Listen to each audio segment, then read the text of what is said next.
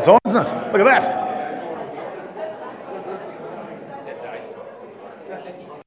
Good morning, everyone. Might be still a bit loud there. Right, I think I might be coming through the foldback as well. That might be, maybe, not sure. Welcome. I hope you're having a good day. I hope you've had a good 2 weeks. Some of us have been away and are coming back. Some of us are still away. If you're visiting, let's see a few faces I don't know. Welcome. Great to have you here. Well, we're going to continue in our series, our 3-part series. We've been asking these questions for God. Week 1, we asked God, why don't you just show yourself now?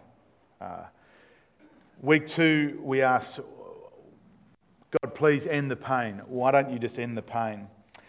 And today, we look at the question, why doesn't God just let everyone in? So, important questions. They are questions that are an opportunity for us to do just that. They're an opportunity for us to question. They're an opportunity for us to be sure. They're also an opportunity for us, of course, to hear God's word.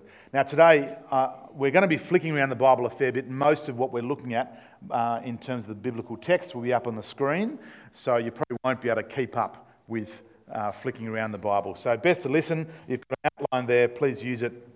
Follow along. Let's pray for us as we open God's word. Father, we thank you for today. Thank you for your goodness to us. We thank you that, some families coming back from holidays and so on. But Lord, most for today, we pray that you would be speaking through me and help me to be clear. Help us to understand and have a heart for the lost after we hear what we're going to hear this morning. In Jesus' name, amen. Well, we're told these days that we live in an inclusive world. Well, sort of. So long as you agree with what the world is preaching. It's inclusive. Some people or commentators have said this is the new tolerance. You tolerate everyone that agrees with you. Now, in fact, you can even say the greatest sin, social sin these days, is to be exclusive. To say, you can't have this, but you can. That's an attack on my rights. How dare you say what I can and can't do, what I can and can't have, what I can be and what I can't be. It's why we ask this next question in our series. Why can't God just let everyone in? Why can't God be inclusive? Because that's the radical claim of the Bible. The claim of Christianity, the radical exclusive claim of Jesus. That when it comes to knowing God, when it comes to heaven and hell and getting into heaven or hell, Jesus clearly says that some are in and some are out. Now, not only does this grate against today's message of inclusiveness, but it hurts. And I tell you what, it ought to. If you really believe Jesus' words that we'll hear soon, this pain ought to be real when we think of non-believers and when we think of their eternal destination. It's why at many funerals it seems that everyone goes to heaven. It's at least a better place, maybe they say. That's certainly a much more attractive and appealing message. So, let's spend some time this morning looking into what God actually says. Let's let God be God when we answer this question. That's going to be hard. We'll read from God's word, because that's where God promises to speak to us. And I'm hoping it's helpful. Well, you've got an outline there, the green sheet. We'll follow that outline. Hopefully that's helpful in answering the question.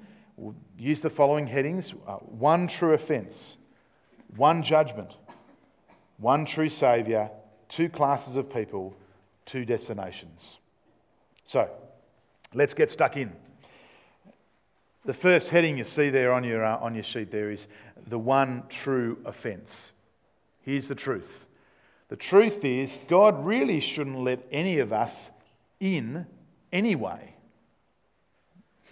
None of us deserve it. And when it comes to offence, well, we're all guilty. We're all guilty of offending God, ignoring Him as Creator, guilty of not loving others. We all fall short. We all reject God and His rule. We all say to God, our Creator, at various times and in various ways, we say, "I'll take it from here. I'm in charge. It's my life and not yours." Let me put it another way. You see, we take over the controls. We jump into the cockpit. We hijack the plane from the one who really knows how to fly the plane. And in our own arrogance, we push God to the back and attempt to keep this thing called life up in the air. Well, the results are not hard to see, are they? We crash and burn. Life is not perfect. We fail to love God and we fail to love others. Romans 3 sums up, as we read, it's a bleak passage, but it's true. The Apostle Paul, he quotes from Psalm 14 that we read a few moments ago. He quotes from Psalm 53 and Ecclesiastes 7. "There is no one righteous, not even one. There's no one who understands. There is no one who seeks God. All have turned away." Friends, the Bible says that sin is serious. And none of us are innocent, and that God will call us to account for our actions. It matters to Him how we treat Him and how we treat others. God will judge. So, Acts 17, Paul speaking to the philosophers in Athens, he says, "For He, God, has set a day when He will judge the world with justice by the man He has appointed. He's given proof of this to everyone by raising Him from the dead." So one judgment, the Bible says. One judge and no second chances after death. Now, if we continue to reject Him and saying, "Go away, God, I don't want you telling me how to live," well, that's exactly what God will do when He judges us, when we stand before the judgment seat of Christ. His judgment on those who reject Him will be to withdraw from them, to cut them off from Himself permanently. But since God is the source of everything good and the source of life, being cut off from Him, the Bible says, means death, and what Jesus refers to and what the Bible says is hell. Now, more of that in a moment. But let's pause for a minute and ask a good question, I think. If God was to let everyone in, as our original question sort of states, if all were to go to heaven, why has God set a day when Jesus returns to judge? Why has He done that if everyone gets in anyway? The truth is, we're not only destined to die, but we are also destined to face judgment, as Hebrews 9 verse 27 says. So, what's the issue then? We've come this far in talking this through. What's the issue is dealing with this sin, because God will deal with it. What does that mean for us? It's an issue of forgiveness, isn't it? Forgiveness of sin. Well, God in His great love for us has dealt with that sin. In His great love for us, that's grace, the Bible describes that. God has provided a Saviour, one true Saviour, His perfect Son, Jesus. Jesus who never sinned, but who died for our sin on the cross. He was the perfect sacrifice to bring forgiveness, to bring us back to God. Jesus saves us from the wrath of God that's in judgment. 1 Peter 3:18 says, "Christ died for sins, once and for all, the righteous for the unrighteous, to bring you back to God." Well, let's jump back to our reading from John 14. See, this was a memorable night. I don't know if you can picture yourself there. This is the night before Jesus died. And Rod spoke about it just a few moments with the kids. This is the night when Jesus removed His outer clothing, and maybe He was in His sort of undies, I don't know. I'm sure Jesus would have got one for every day, though. Maybe that's what he did, but he was took off his outer garments, the word says, and he knelt down and did something that only the lowest of low servants would do, and that is he washed his disciples' feet. This is the same night too that Judas had organised to betray Jesus for a bit of cash, and Jesus called him out on it in that meal too. And this is the same night where Jesus said, after spending 3 years with them, almost 24/7, give or take, Jesus says to his disciples, I'm going. I'm going. Imagine how they would have felt. He was going to prepare a place for them in his Father's house, heaven, where there are many rooms. And so he says, don't be troubled. Don't let your hearts be troubled. Now the question is, where's he going? Where's he going? Well, he's going to the cross. Because at the cross, that's where Jesus prepares a place for us in heaven. At the cross, Jesus brings us to God. He makes forgiveness available. He saves us from God's judgment. By dying in our place, he saves us from death and assures us of the promise of heaven. That's where Jesus was going. Friends, if God was to let everyone in, why did Jesus go through the pain and agony and separation of the cross? Only in Jesus can we find forgiveness. Only in Jesus can we be saved from separation from God. He's the one true Saviour. Now, some might respond, and I've got friends who would say this. Well, what about true, sincere believers from other faiths? What about them? They're truly sincere. They really have a faith, and it doesn't matter anyway.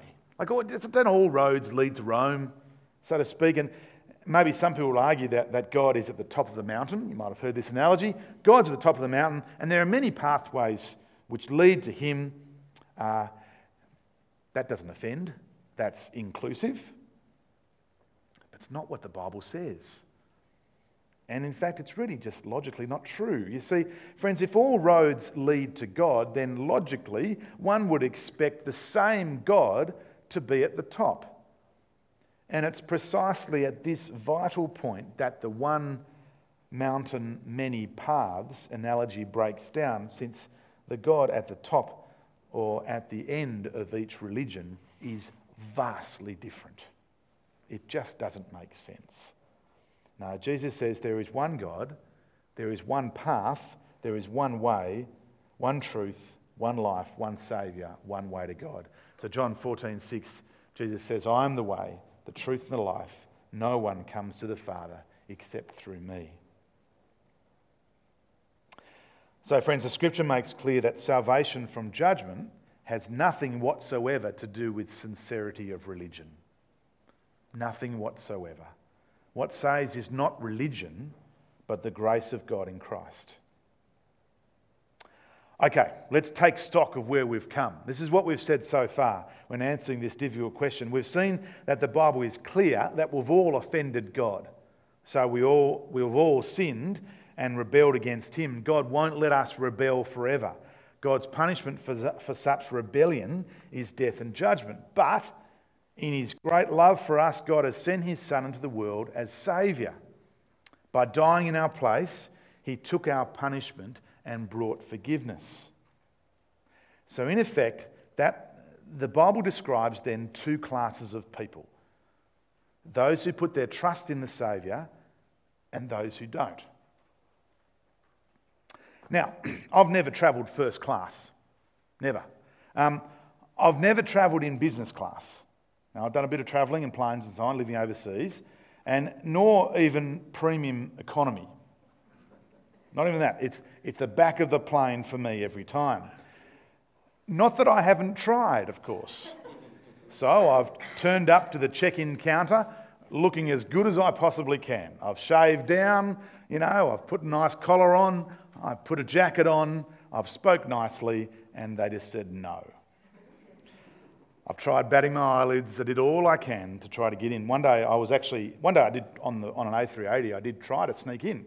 On the A380, the stairs lead up to first class up there. And it was a long walk from the back of the plane. I needed a drink before I got there, and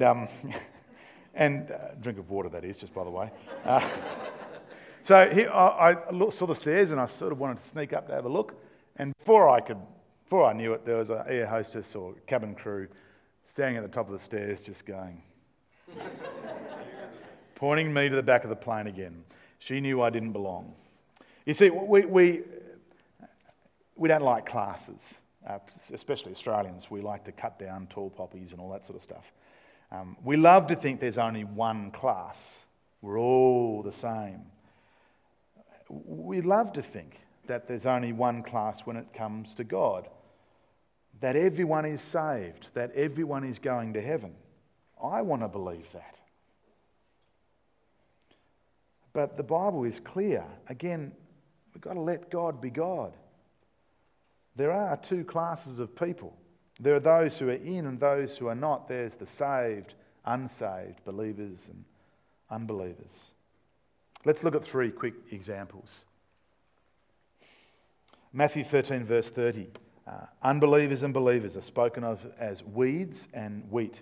Two classes. So Jesus said in the parable, let both, that's the weeds and the wheat, grow together until the harvest. At that time I will tell the harvesters, first collect the weeds and tie them in bundles to be burned, then gather the wheat and bring them into my barn. Matthew 13, verse 49. Jesus said, this is how it will be at the end of the age. The angels will come and separate the wicked from the righteous. And in Matthew 25, 32, Jesus said, following his second coming, all the nations will be gathered before him, and he will separate the people one from another as a shepherd separates the sheep, the believers, and the goats, the unbelievers. And so the truth, again, simply letting God be God, however painful and however difficult that is that the Bible consistently categorises people into one of two classes, which each portray their final eternal destinations, either heaven or hell. So, we're on point 5 of our outline. We'll get to those verses just in a few moments' time. Now, here's a fact that may surprise you about Jesus. In the Bible, it's Jesus who has the most to say about heaven and hell. Jesus. Let's spend a bit of time thinking about heaven and hell. I know that could be difficult for some of us, but God's word is God's word, and we're not going to shy away from it. First, let's talk about heaven. In the Bible, heaven is described, as eternal life. We read that verse from John 3 before, and I think we'll have a look at it just in a moment's time.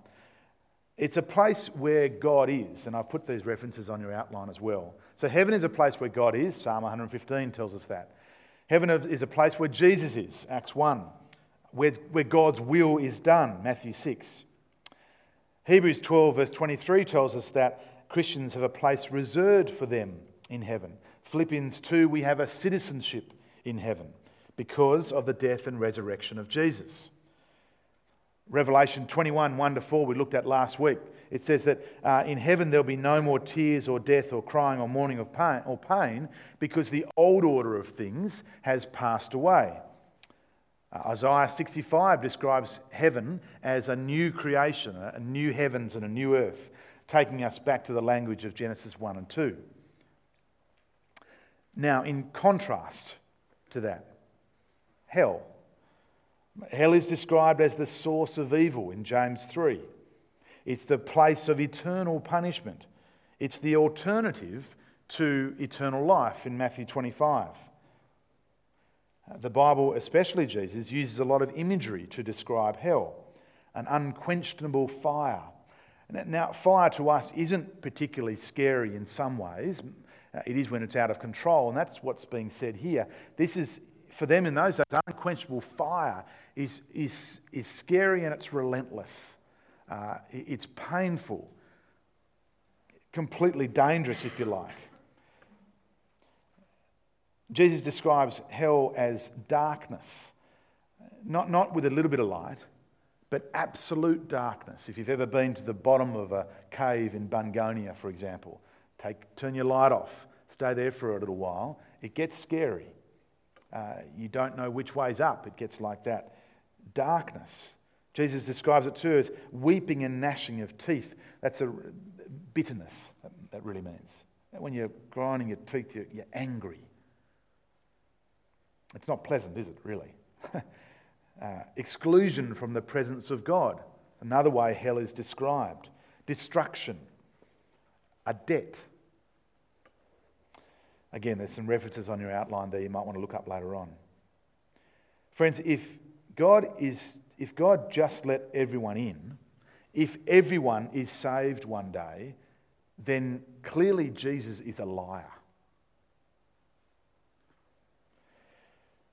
The Bible is clear.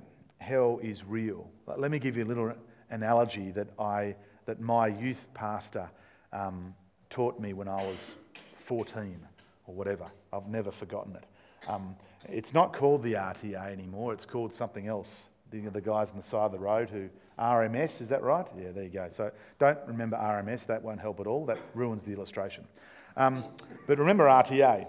So, you see, that's what hell is. Hell is real. We've seen that. Jesus thought it was real. Hell is terrible. Clearly with those descriptions that we've read through, there's nothing good there. It's full of terror. It's not a reunion with my mates. It's no party sharing a couple beers. You see, parties are good. Friendships are good. I dare say beer's good too, as long as I don't drink too much of it. God is the source of all goodness. God is not there in hell. Those things won't be there. It's very clear.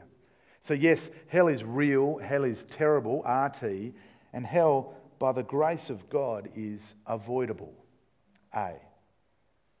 RTA. Never forgotten it. Don't you forget it either.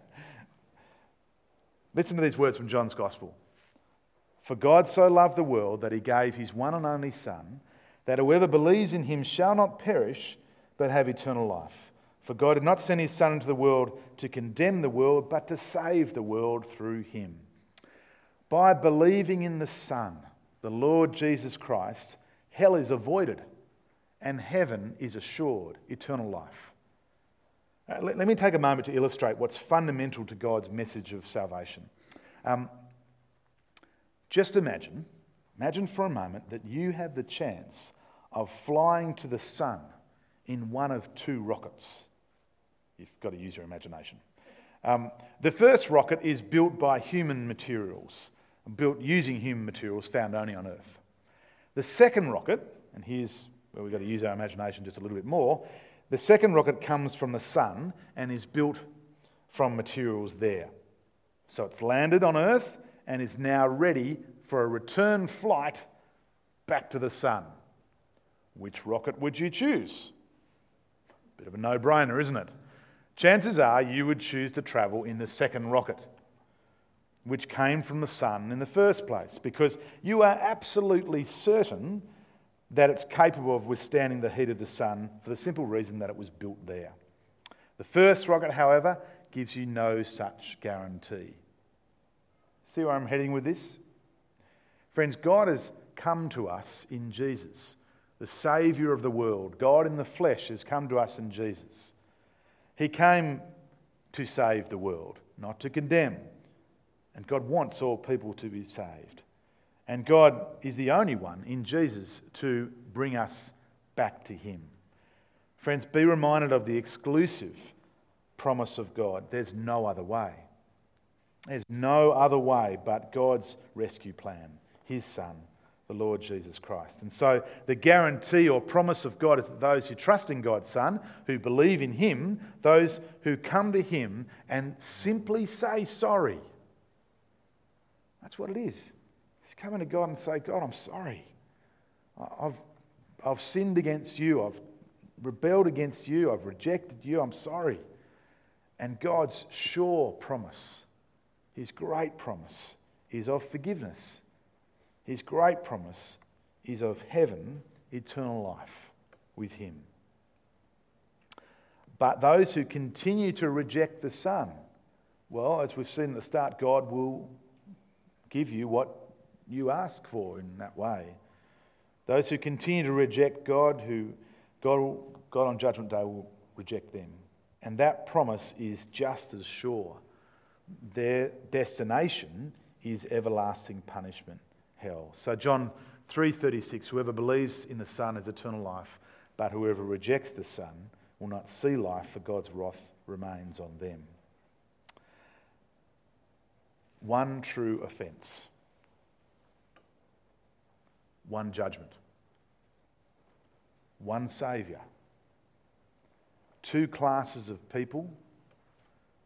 Two destinations. And so, two ways to live. Let's pray.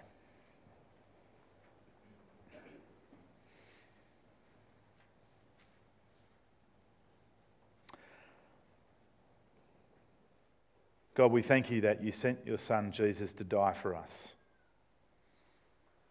Thank you that he came to save and not to condemn. Father, this is a difficult question because we know people who don't believe and who are rejecting you. Lord, please help us not to be those people. Lord, we pray that we will be people that believe and trust in the Lord Jesus Christ. Thank you for the forgiveness that he gives us. Lord, we pray for those amongst us who are still trying to work some things out maybe, who today has made us think a bit more and made us think about the reality of life. And so we ask, Lord, that you would continue to speak to us. Let today be that day where we say, Lord, I'm sorry and I want to live for you. Lord, we thank you for your word. Thank you, Lord, that you're a God who does not leave us in the dark, but you speak to us in Jesus. Lord, help us to care for those we know who don't believe, and help us to be bold in sharing the great news of Jesus. In his name we pray. Amen. If you want to talk some more about what we've talked about today, please don't be shy. Come and talk to me. That'd be great. If you want to pray, I'd love to do that with you as well. It'd be a great thing to do. Dennis is around too. You can talk with him and pray with him. Don't delay. Don't hold back on that. Now,